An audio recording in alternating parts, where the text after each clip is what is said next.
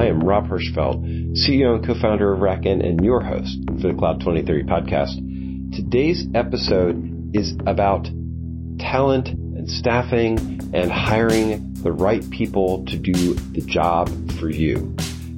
Except in doing that, we ended up talking about actually how you build and manage and fund your systems.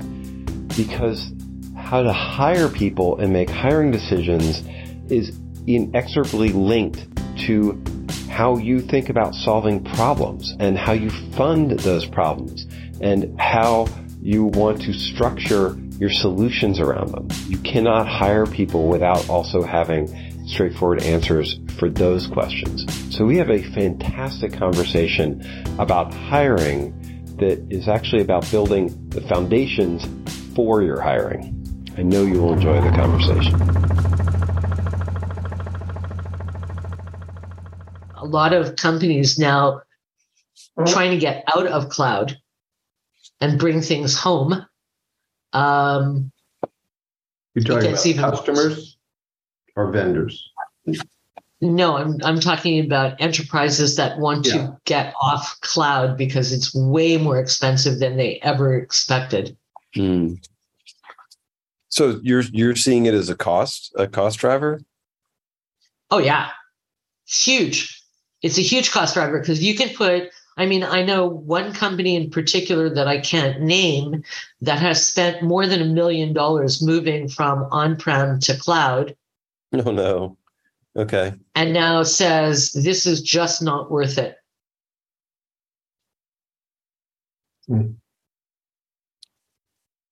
Because their run cost on a monthly basis is almost $270,000 a month. That's huge. That's a lot of equipment that they could buy. Yeah. That's a lot of people they could hire. Yeah. So they want to create their own cloud environment and hire 4 full-time people to run it and still spend less on a monthly basis. I can stand by those types of savings, and I can that's our us. Our job is to literally make it that scales better, but it's hard to find the people. The savings are there, but the expertise is actually not as prevalent. Yeah, and it wasn't prevalent before cloud either. I mean, it's right. It's no, I don't know. I don't know that right now. What we're looking at is basically a few industries in particular that are kind of soaking up all of the expertise. The banking, finance, insurance groups are, basically have a lock on probably 30 to 40% of the real skilled labor in this arena. The scheduled topic for today is labor, and the cloud repatriation starting point is a really interesting way to think about, Is our bottleneck labor cost? The bottleneck for repatriation? I would I think repatriation is a part of it. I guess I would flip it over as a labor question. Is moving something to the cloud create the labor saving? Hey, let's take the finance out of it. Let's just assume that you don't have enough people on your staff. You need them to be more effective. Well, you do have to take the finance part of it because it's the labor. The issue has very often been one of if you take a total cost of operation, our companies that are making the case for repatriation, are they truly taking a good look at total costs? And total cost includes all of the labor that you're off, setting aside and no longer have to pay over a long term by going to cloud. Right.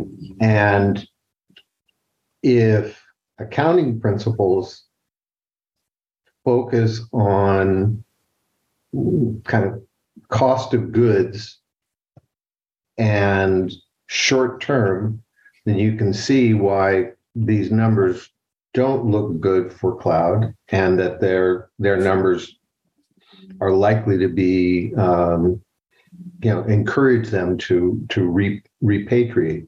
The question I always have is, all right, are there distinct types of application, types of work where the boundary between something that really and truly deserves to be repatriated and that which doesn't? Are there categories of work that make sense to remain in cloud and others that simply do not? But your point about skills and taking away from the issue of just quarter to quarter financials is a good one. And the issue there here has been, all right, if you are going to repatriate, what do you do with respect to skills? And usually the industry's answer is you can't skill people quickly enough. So what you need is our automation tools. Okay, but yes. Okay, if I can chime in here for a sec. Please. I would look at it slightly differently. I would look at it like if it's costing me $275K a month to keep my stuff in cloud, I can hire entry level, up to intermediate, and train them myself for 1 month of cost. And I can institute IAC, for example, as one way to help me get over my gap with skills until I train up enough people or move them through the levels of training that they're going to need to have to keep them in-house. And to me, that does two things. One, you can get, in the States for sure, you can get grants to do that training to offset the cost of the salaries. And two, you're then building expertise in-house, which increases the value of the entity. I like where you're going with this. I'll pause, Richard, if you were going to say something. I have a funny counterexample that we hit. Because I agree with you. I think if I was going to build, I think companies can do it. I think owning assets actually makes sense. I think to Rich's point, there are totally cases where a cloud, there are a mixed environment makes sense because there's some things that you could do more effectively in the cloud, but that then creates a more complex self-managed environment with interconnects and things that you have to manage.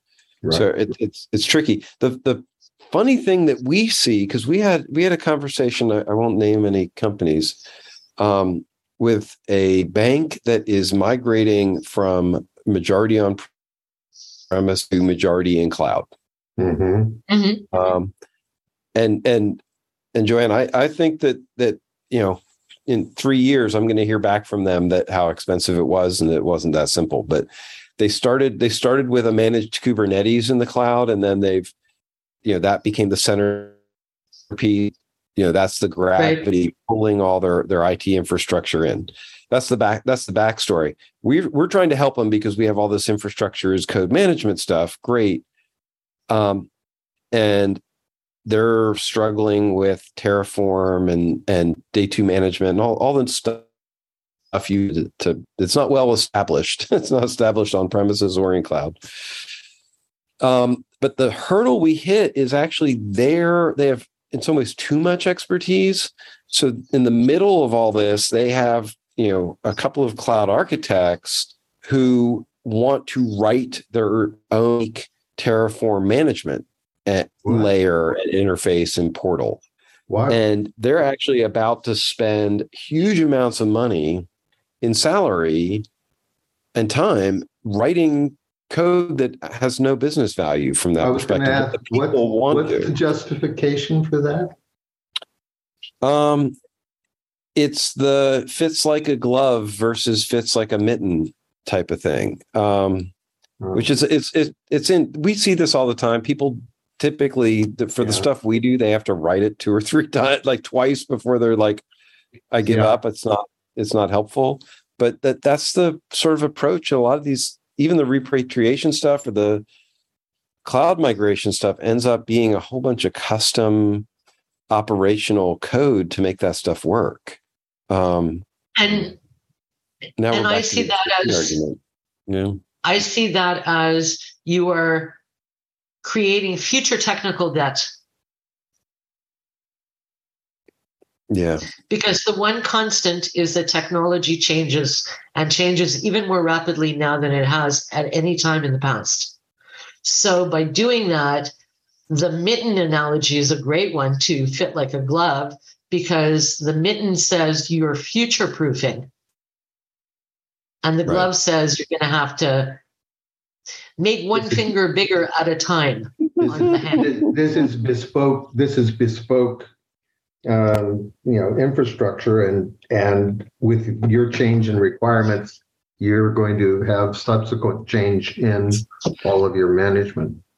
Yeah, there's an interesting hiring argument that we hear on this, though, is that from their perspective, and actually I heard this from other accounts, that means that when they hire, they can go hire for Terraform expertise. They don't have and programming, like generic tools. They don't have to then train. They feel like they don't then have to train people on another platform. They can just Legos. I'm now different analogying, but they can buy. If you have the individual skills, then you can contribute to their platform, and they've reduced a skill barrier in this sense. That's a very short-sighted view, because I'm sorry, but if either one of those 2 cloud architects leaves, they're screwed. If both leave, they've had all of the complex knowledge required to run their major cloud backend go, and leaving them in a vacuum. Plus, Terraform itself will morph and change over time. And what it's being built with versus what it will have in the future. I mean, I could make a very strong case for why, I don't know, Racken doesn't put a training arm into its business to say, here you go, folks. That way you're assured you're future-proof. Yeah. No, these are definitely things that need to progress in order, right? But this, I guess what I'm getting back to is this mentality, building a workforce mentality. Mm-hmm. And Rich, you're right. You can't separate it from the costs. You can't separate it from the risk of what they're building. That was the other part that we hadn't. You just said the magic word, the risk. Risk.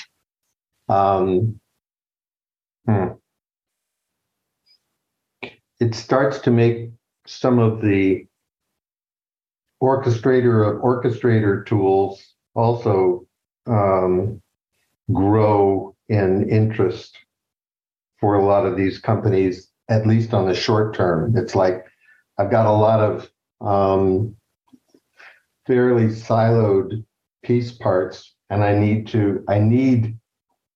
IAC, but I can't get there quickly enough. So I'm going to start layering on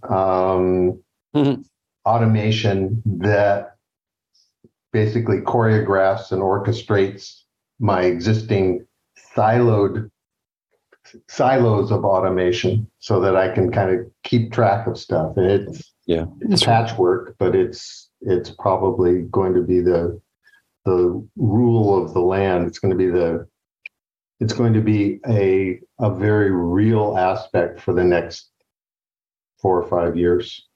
How do you hire for that? Go ahead, John. I don't disagree with you, Rich, but I would add to that, if you start doing that, though, how do you deal with incoming transformative technologies like Web3 or Edge? Yeah, no, I'm not saying that it. I made the point, and I want to be careful to qualify it. It is nothing but it's a Band-Aid. It's short term. Right. I'm not saying that it's the advisable way to do it. I'm just saying that is what I would expect a lot of the response to be to this situation. Well, basically, I think what it also does is slows the adoption or the willingness to, kind of jump into some of those areas unless you have, deep pockets behind you. Yeah. Well, to me, it's what you're describing is organizational design for this.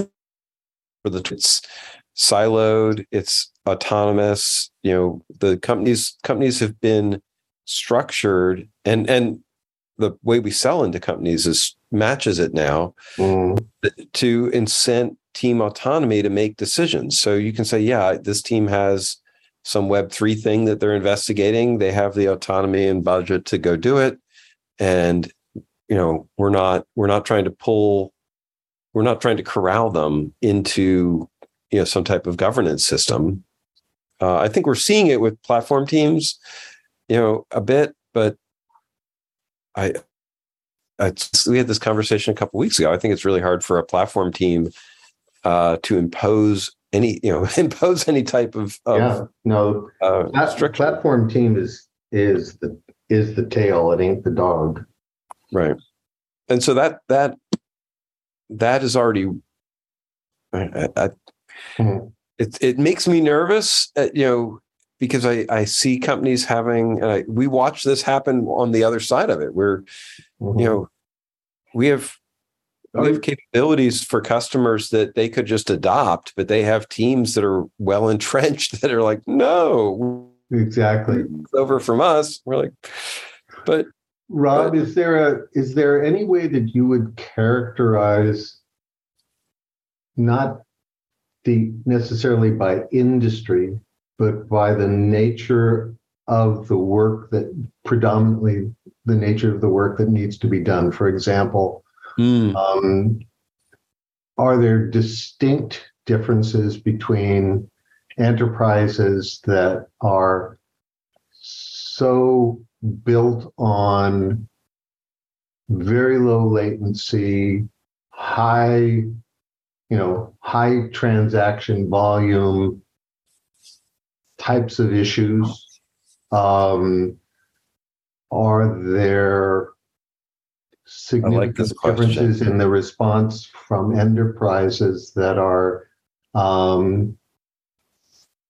that have a data sharing or data collaboration kind of charter in their business? Any things that you could kind of point to?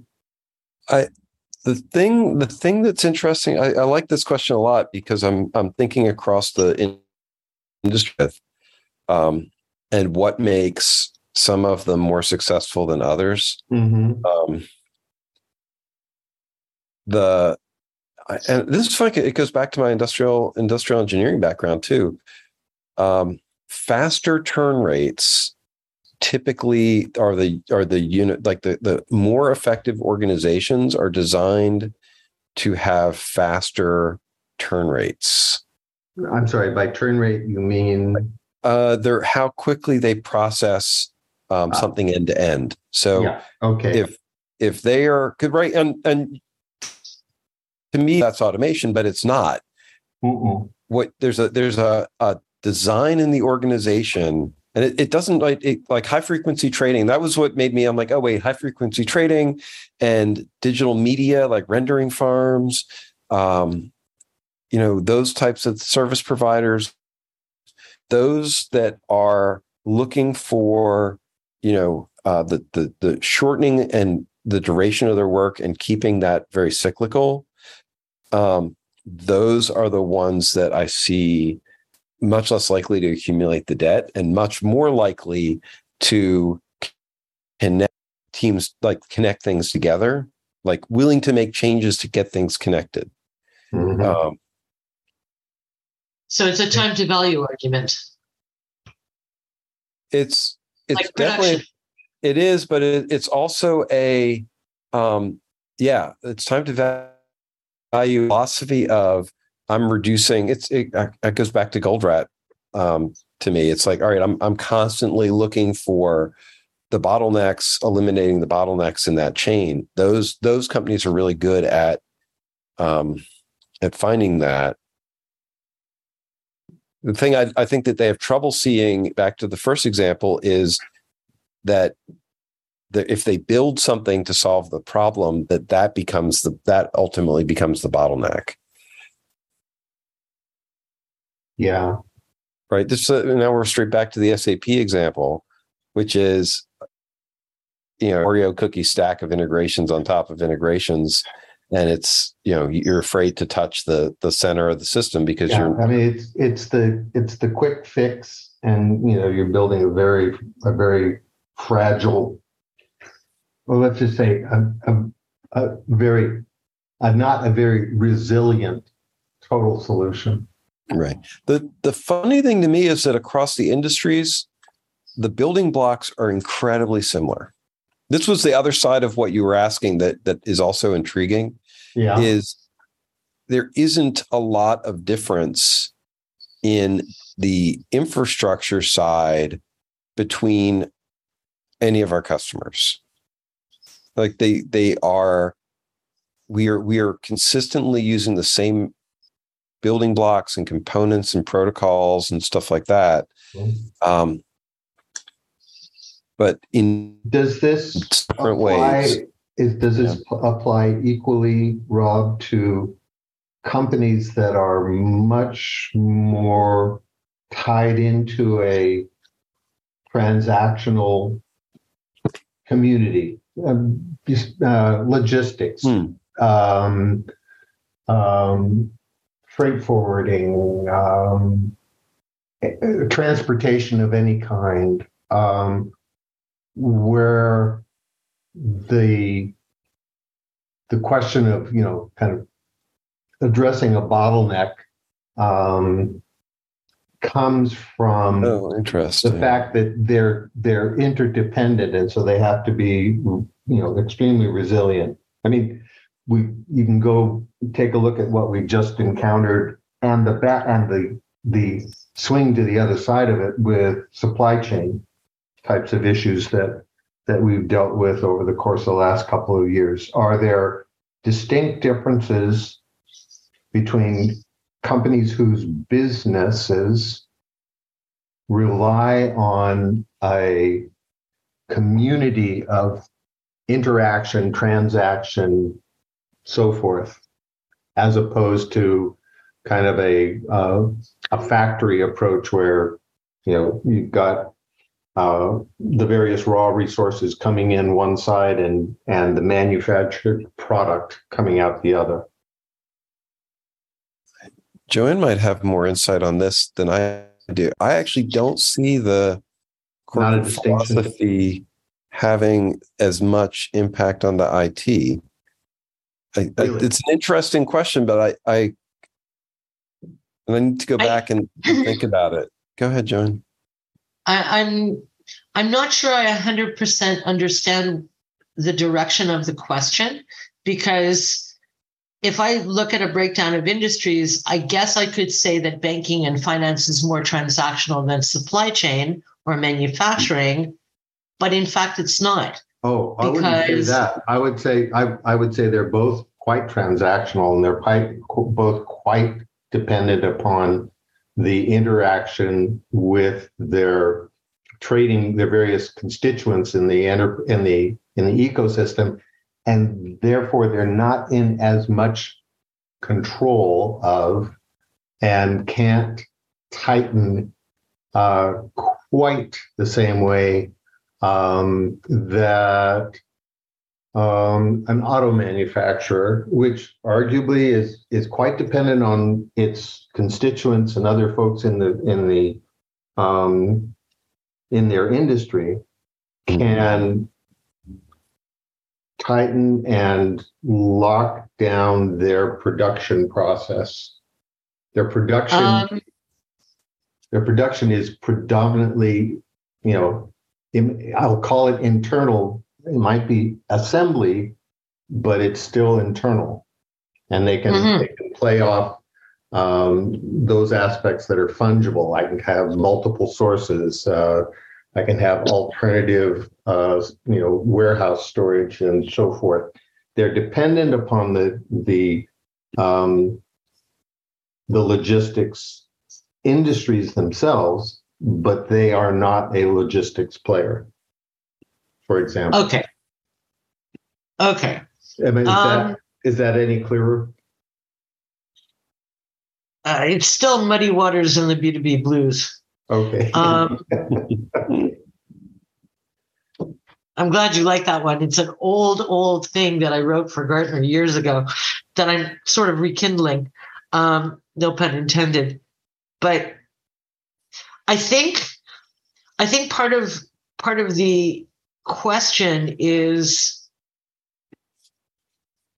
and this is what's making me stumble, Rich, is the lock-in side of that. Because even in assembly, like if you think of a GM plant, they're still very, very dependent on information coming from outside. It's no longer an internal thing. And it has been for a long time. We haven't had completely vertical integration, since Ford did River Rouge. But I'm trying to. What the original question was: if there are distinctions between enterprises that can fairly clearly see their path towards infrastructure as code, right? A mix, a balanced, a fairly balanced diet of cloud and on, internal infrastructure.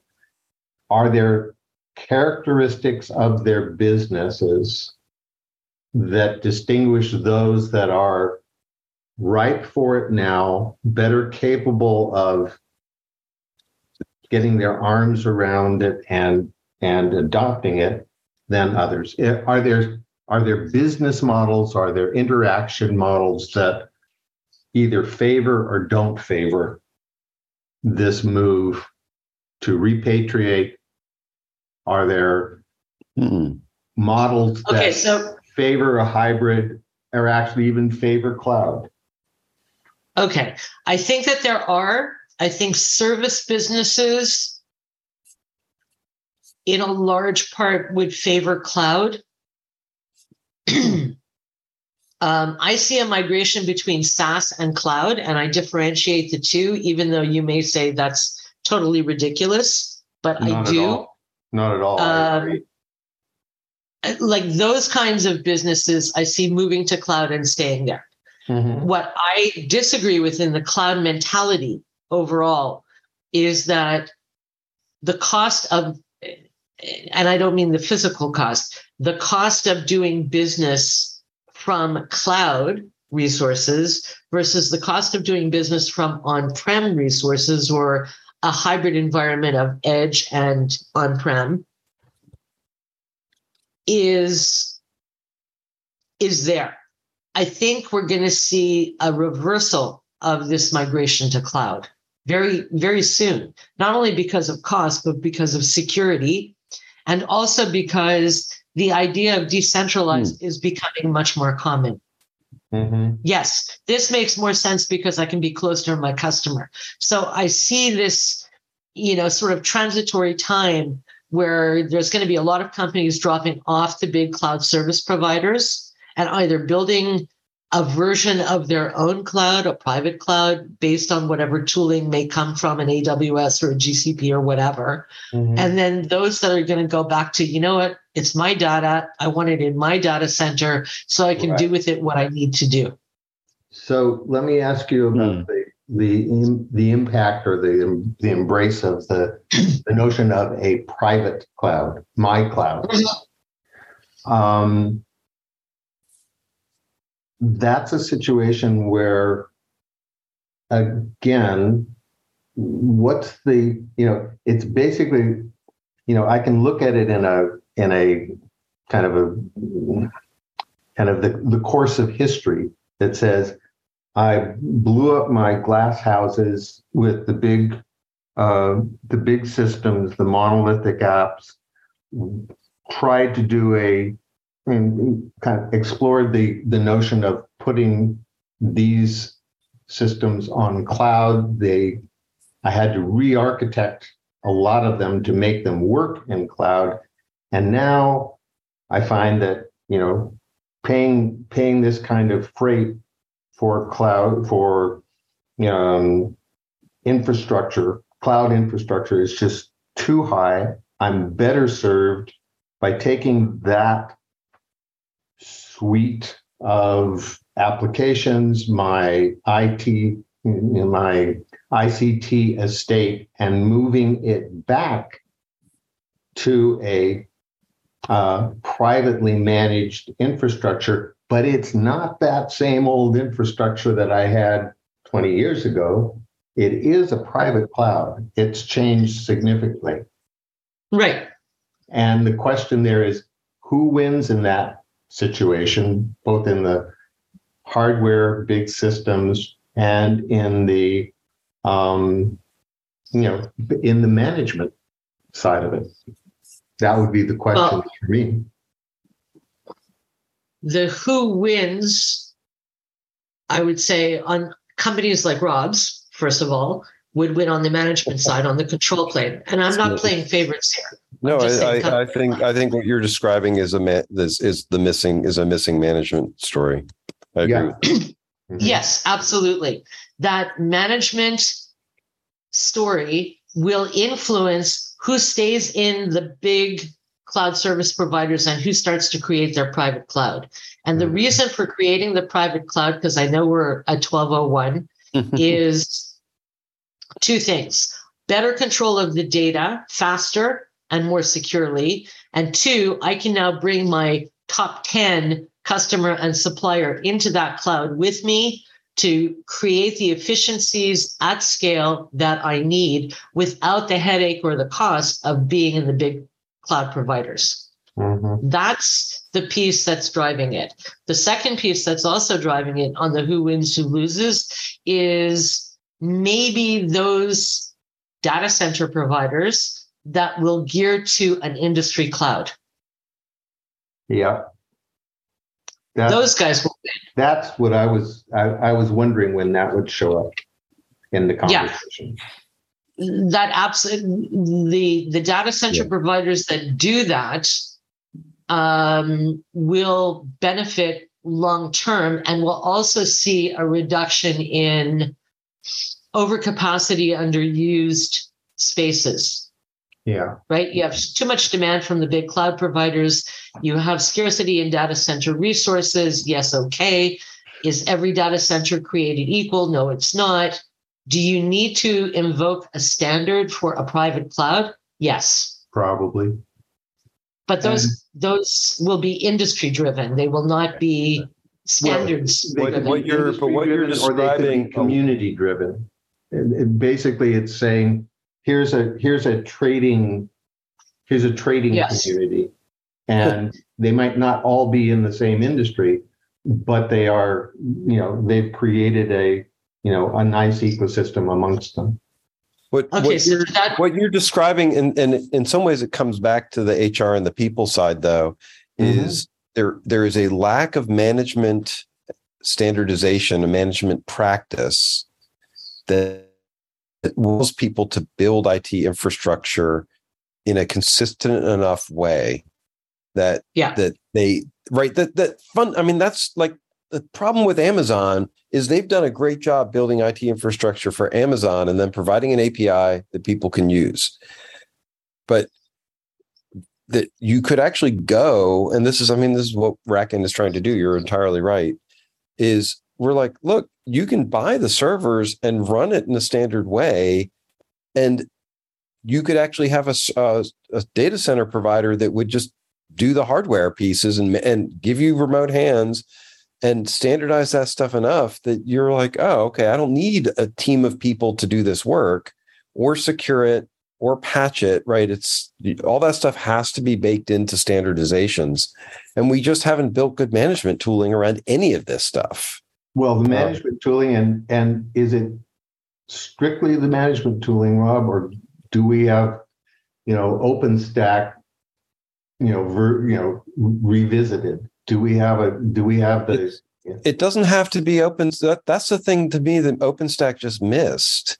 Yeah.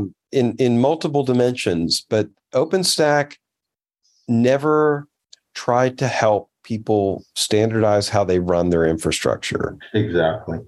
And so everybody's going to use the same software, but OpenStack as a community really missed. It's the Android of cloud stacks. Yeah. It never took the burden off of the people running the systems to. Right. That's right. But to that end, in my little prognostication there, I would also say that the issue will come back to corporate objectives at a corporate strategy level around things like ESG and the consumption of resources that will directly impact labor. And this is, part of the DoD study that I was involved in last year was around how you deal with the workforce. Yeah. That's not only aging, but also those coming in who don't want to take the same path as we have, let's say in IT, where we've come up through the ranks and, been corporate for a long time and then go out on our own and do different things. The issue is, can you provide a training platform that brings these people into a profession that's very high paying, that doesn't require necessarily the 4-year degree of programming or comp sci as they currently exist, and have them be the hands in remote locations that do that management control, right? Those specialized capabilities are what, and it's under the DoD auspices, but it's all of those innovation centers like Rensselaer and Georgia Tech and whatever, all the big universities in the US that are part of that program want to do and don't know how to do. Right. But and this is where they won't be able to do it until they address the issue that Rob's raised, which is kind of that both of you have raised, which is the norm. And standardization is not quite the right term, but it's kind of a uniformity in the way in which it's addressed. I also wonder, and this will be a topic maybe sometime in the next year. Put it on the list. Which is, what does this say about those intermediaries during this period that kind of used to be filled by the managed service provider? There's a kind of an intermediate step there for those that want to run their own infrastructure, or a lot of their own infrastructure, or dedicated infrastructure, may not even be their own. Right. And does that change the nature of MSPs and data centers generally? But it's. I think so. I think it has to. I'm putting it on the list for October 20th. It says the changing nature of MSPs. Yeah. Well, I don't know if it's so much the changing nature of them, but the demand for. Yeah, the demand. What is the value? What's the new value proposition for MSPs? Yes, that would be a very good one. The other is, what's the new demand for SaaS providers? Yeah. And here's the interesting thing. I'm watching Dreamforce and a lot of what's going on with the Salesforce backend. I have been saying for years and years and years, you have huge customer base using software like Salesforce. They are cloud native. Why aren't you making the rest of the cloud services, aside from your focus area, available to those customers? And that's where the value proposition of the MSP is going to change. Mm-hmm. There's a couple of MSPs I'm watching set up shop where they have cross-connected infrastructure, and that's their proposition. Who are you thinking of specifically? Faction.io is the Well, here's one of the interesting things. Yesterday, Sarbjeet put out a thing from Dreamforce, Replica, which was the amount of joules consumed by like Bitcoin and Google and, Solana and whatever. And it was a Solana slide. And I call bullshit twice over, not only because it's extremely hard to measure, but there's no de facto standard of what a rig has to have or the maximum it should have. There's a recommendation that each server or each unit that's used to validate a transaction must have specific capabilities. But there's no equanimity across the board.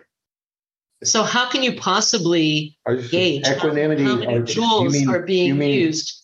Do you mean equivalency? Equanimity, I'm not sure I understand what you mean by that.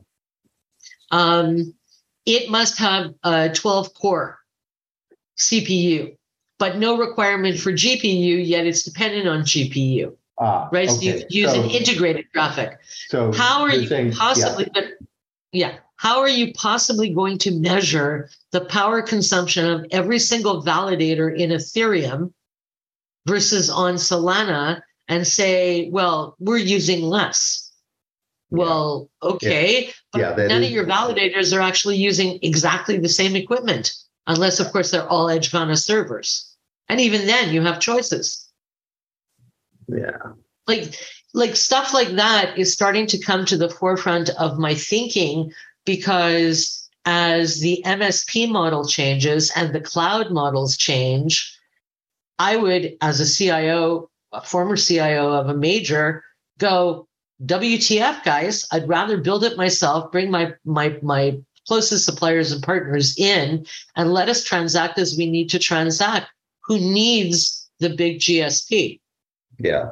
And so basically you're talking about permissioned clouds. Private cloud. Well, I'm going to say which are the same. Yeah. They're the same. Okay.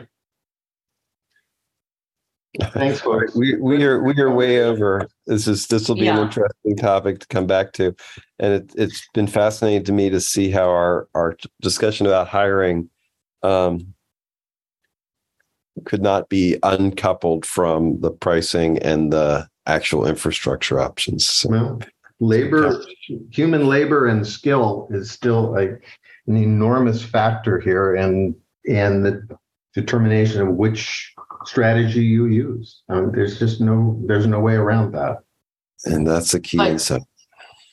Why aren't we going to apprenticeships? Oh, that is where we should be talking. That is worth a conversation. Yeah. The whole approach to apprenticeships and how does one get, acknowledged training in these. I'll add it.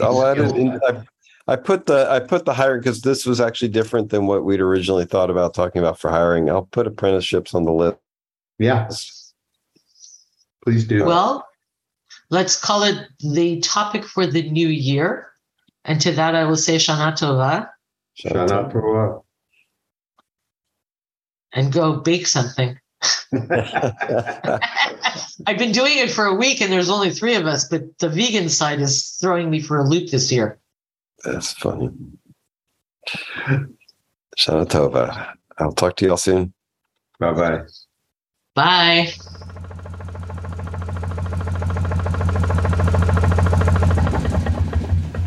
Wow, what an insightful conversation about how to get ready to hire the right people and the risks that you face in choosing your organization design in a way that could actually make it harder to accomplish your goals, or increase technical debt because you have people working for their own objectives rather than the company's, or not being able to repatriate because you don't have the administrative skills. So many things to think about in this conversation.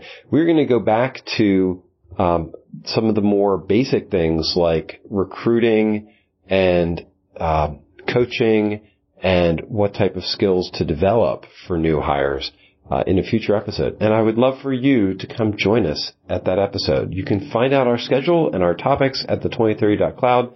I'm looking forward to seeing you there. Thank you for listening to the Cloud 2030 podcast. It is sponsored by RackN, where we are really working to build a community of people who are using and thinking about infrastructure differently. Because that's what RackN does. We write software that helps put operators back in control of distributed infrastructure, really thinking about how things should be run and building software that makes that possible. If this is interesting to you, please try out the software. We would love to get your opinion and hear how you think this could transform infrastructure more broadly. Or just keep enjoying the podcast and coming to the discussions and laying out your thoughts and how you see the future unfolding. It's all part of building a better infrastructure operations community. Thank you.